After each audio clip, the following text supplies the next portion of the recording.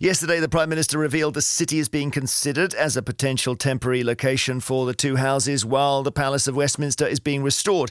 The renovation is set to cost £4 billion and was originally meant to get going back in 2018, so it's long overdue. MPs will need to decant to another site while builders fix the roof, fireproof the building and replace the plumbing, and you can imagine what a big job that is in a place like the Palace of Westminster. Boris Johnson is keen to pick a relocation spot outside London and has named York in particular. And the leader of York Council, Keith Aspden, was thrilled. He said the city's excellent transport links, talented population and ambitious plans for the future made it the ideal place for a major government relocation. All right, fair enough. But why York? Why should that be the only city under consideration? Do you think your city or town or village, if you've got a big building in it, would play a good host to MPs? Email vine@bbc.co.uk. Please attach your phone number with a little paperclip. Text us 88291. Going to hear from 3 people up and down the country who will pitch for their city. I'm joined by Jill Rutter, Senior Research Fellow at UK Interchanging Europe, and property guru Martin Roberts, who will judge the pitches. So let's just check we got the lines up and running. Jill Rutter, are you there? I'm there. OK, and do you have any leanings towards anywhere yourself? I'm just making sure our judges are truly independent. No, I don't think so. But I have to admit, I'm not sure that I've been to Stoke. All right, so if Stoke comes I know up... I've been to Edinburgh and York. OK, well, we could have anywhere coming up. You've got to remain clear-sighted here. Martin Roberts, what about you? Do you have any initial feelings here? Good afternoon, sir. As opposed to that lady, I've been to Stoke probably half my life. So doing homes under the hand, we've been there about 5,000 times. So I do have a slight... I will have to declare that, but it doesn't mean I won't be independent in the decision-making process. Very good. So what we'll do is we've got 3 listeners on the line already. They will have 60 seconds to make their case. And at the end of the 60 seconds, you'll hear this noise. Order! Order! And then I will go to the judges for a brief comment. And at the end of the 3, we'll get a summing up from the judges and see which place recommends itself. And after music, we'll obviously hear about more places. And as I say, wherever you are, as long as you've got somewhere that will keep the rain off the MPs, you can pitch. So first, we welcome Amanda Potter, described as a dog walker from York. Hello, Amanda. Hi. Well, let's assume York is in the running but is not yet chosen. You have 60 seconds now to make your case for why the Houses of Parliament should move there. OK, I mean, York is a very vibrant city, and even though it's classed as a small city, it's very full of life. It's larger than life.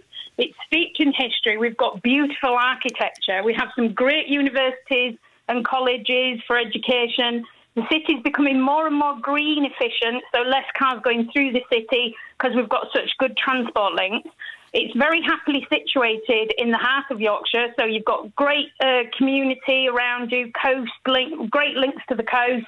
We've got lots of great places to visit, museums, great independent restaurants and specialist shops. And I think it's a good idea for the hub of the Parliament to come to York because it would bring new vibe and new diversity.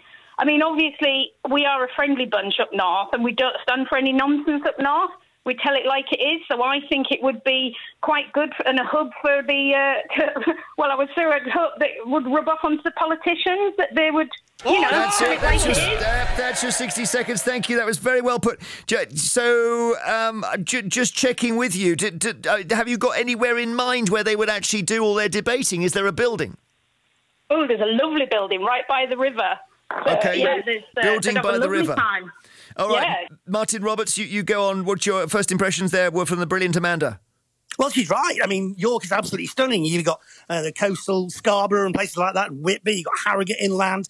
But interestingly, York has actually got a history. It was previously, in effect, the capital of England. Edward I moved the Chancery and Exchequer to York from 1298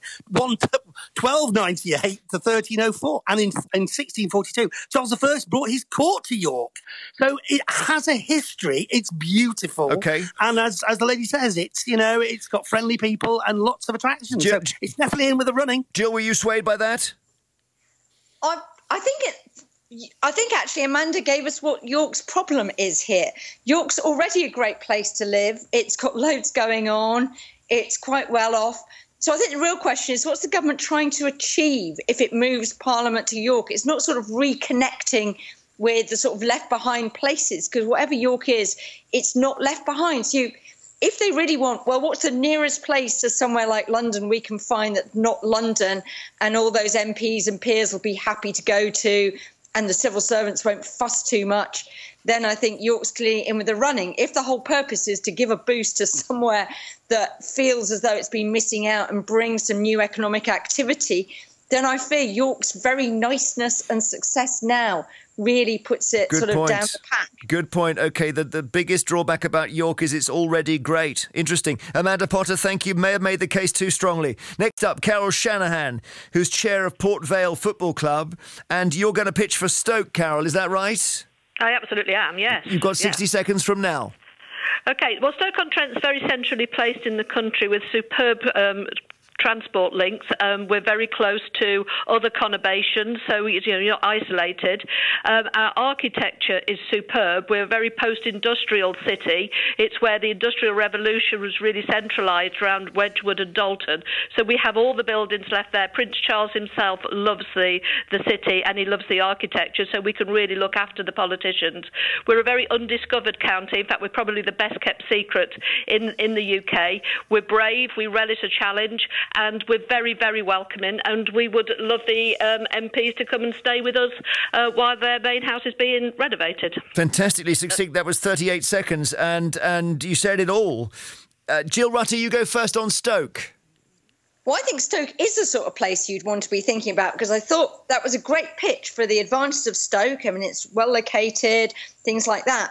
But it does have sort of below average incomes, cheap property. That's a bit of a plus.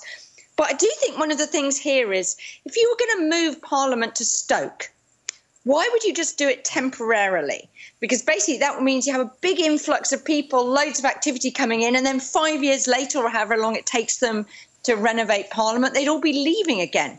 So if you're going to do it seriously and just move the whole lot to Stoke permanently. But I think, if you want bigger sort of, payoff from this move, then I think Stoke has overtaken York for me. So, Martin, there we are. Stoke's made a surge. I love Stoke-on-Trent. I've been spent most of my life there, filming Homes and the Hammer. We always get a fantastically friendly welcome. The people are absolutely gorgeous. The only issue I've got is that Stoke-on-Trent, known as the Potteries, is actually made up of 6 towns. You've got Hanley, Burslem, Fenton, Longton, Tunstall, and then Stoke-on-Trent itself. Very good. That's a real Eggheads quiz answer, that. Doesn't have like a central... I mean, Stoke-on-Trent, it is a city, so it has a cathedral, but it doesn't necessarily have a big central place that you say, that is the centre of Stoke-on-Trent. So that's my only issue. So whether you've got that place, and I'm thinking, also, we've got to find something that is equivalent to Big Ben. Okay, we've got to have that big sort of thing. So maybe we ought to be judging it by the size of the clocks. I mean, maybe that's something that comes into the whole thing. Last time I was in Stoke, Carol, I went to see your lovely Potteries Museum, and it has a statue of a writer outside, but I can't remember which one. Bennett. Arnold Bennett. And he designed us an omelette or something, didn't he? He did, yes, when he was in Paris, though, not when he was in Stoke. Because I know there's one called the Arnold Bennett, yeah, because you could have something going on in that area, couldn't you? Well, also, I think it's an advantage that we've got 6 towns so that you don't have the one central point. And where we are in the north of the city, in Burslem, that's where the actual Industrial Revolution began. And our old town hall here has a clock, but it also has an angel on the top that looks over the city. And we've got everything we need up in Burslem to more than look after the politicians and all of their civil servants as well. Very well put. We have the room. OK, and 6 towns, you could put a different party in each town. I mean, that's the ideal. Tim Bullimore is a freelance journalist based in Edinburgh. Now, this will be interesting politically, to put the Houses of Parliament in Westminster in Scotland's capital. Tim, tell us why you want to do that. You've got 60 seconds starting now.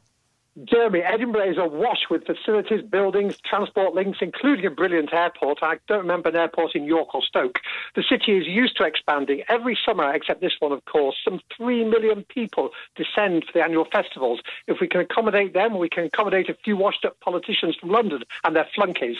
And the city is awash with culture, entertainment, fabulous places to eat and drink. For its first 5 years, from 1979, the Scottish Parliament sat in the General Assembly Hall or Church of Scotland on the Royal Mile. It's still there. Unlike York and Stoke, we have a ready-made chamber. We can put the Commons in there, the Lords, Lords could go next door in Edinburgh Castle. They'd be neighbours. 1 o'clock gun fired every day from the castle might keep some of the lordships awake. And best of all, Jeremy, we already have a properly functioning parliament of our own, sitting in a modern horseshoe-shaped chamber. It could show the dysfunctional Punch and Judy show that is Westminster a thing or two about how to run a country in a civilised and democratic fashion. Very, very good. Did I interrupt you there? Did you get it all in? Got it all in. That was brilliant. And now, Jill, you could comment on the politics of moving Parliament to Scotland. What about that? I think controversial. I think, clearly it would be a great way for the government to say, we're a united kingdom. We might then get squawks from Cardiff and Belfast saying, well, let's be a bit like the European Parliament and traipse around. So we do 4 months in Edinburgh, 4 months in Belfast and 4 months in Cardiff. Maybe that's something we should be thinking about. But I think Nicola Sturgeon might regard this a bit of a hostile act and parking Boris Johnson's tanks very firmly on her lawn. And I think some MPs would be a bit worried with some of the things in that pitch about washed up politicians, flunkies, showing them how it's really done at Holyrood. Those may be selling points, but I'm not sure it's going to quite land like that with some of the people who are going to be making the decisions. So, and Edinburgh's a bit like York in the sense, York and Edinburgh are always in those top 10 lists of best places to live in the UK. So if we were going to Scotland, it might be better to look at somewhere that isn't actually quite as nice as Edinburgh is already. OK. Well, listen, Martin, I'll go to you for an overall view here. York versus Stoke versus Edinburgh. Which way do you go? Well, I think it comes down to what, realistically, we need to make this add value and help the place it's going to. And if you had to put your hand on your heart, you'd probably say York's doing all right. It's amazing. Edinburgh, fantastic. I think the issues with locating next to Nicola Sturgeon are huge, but it's doing great. Now, Stoke-on-Trent is, as the lady said when she started out, a bit of an undiscovered wonder town. And it does have issues, but it's very centrally located. It's right by the side of the M6. And most importantly, it's got Staffordshire oatcakes. So I think for all those reasons, I'd plump for Stoke-on-Trent. Jill, can you call it, please, between those three? I'm going to go for Stoke, but I'm going to make a last-minute bid for it to stay potentially in London. They already have relocation plans. They can actually get on with it. And one of the interesting things with coronavirus is yesterday the Prime Minister is telling everybody to get back to work, particularly in central London, because they're really worried that there's no economic activity in the centre of London anymore after COVID. Moving Parliament out is going to be very bad news for all those pret-a-manger's that ministers have been photographed in the last couple of days. So I think they might want to just rethink about London as well. Thank you very much indeed. Really appreciate it. Jill Rutter, Senior Research Fellow at UK in a Changing Europe.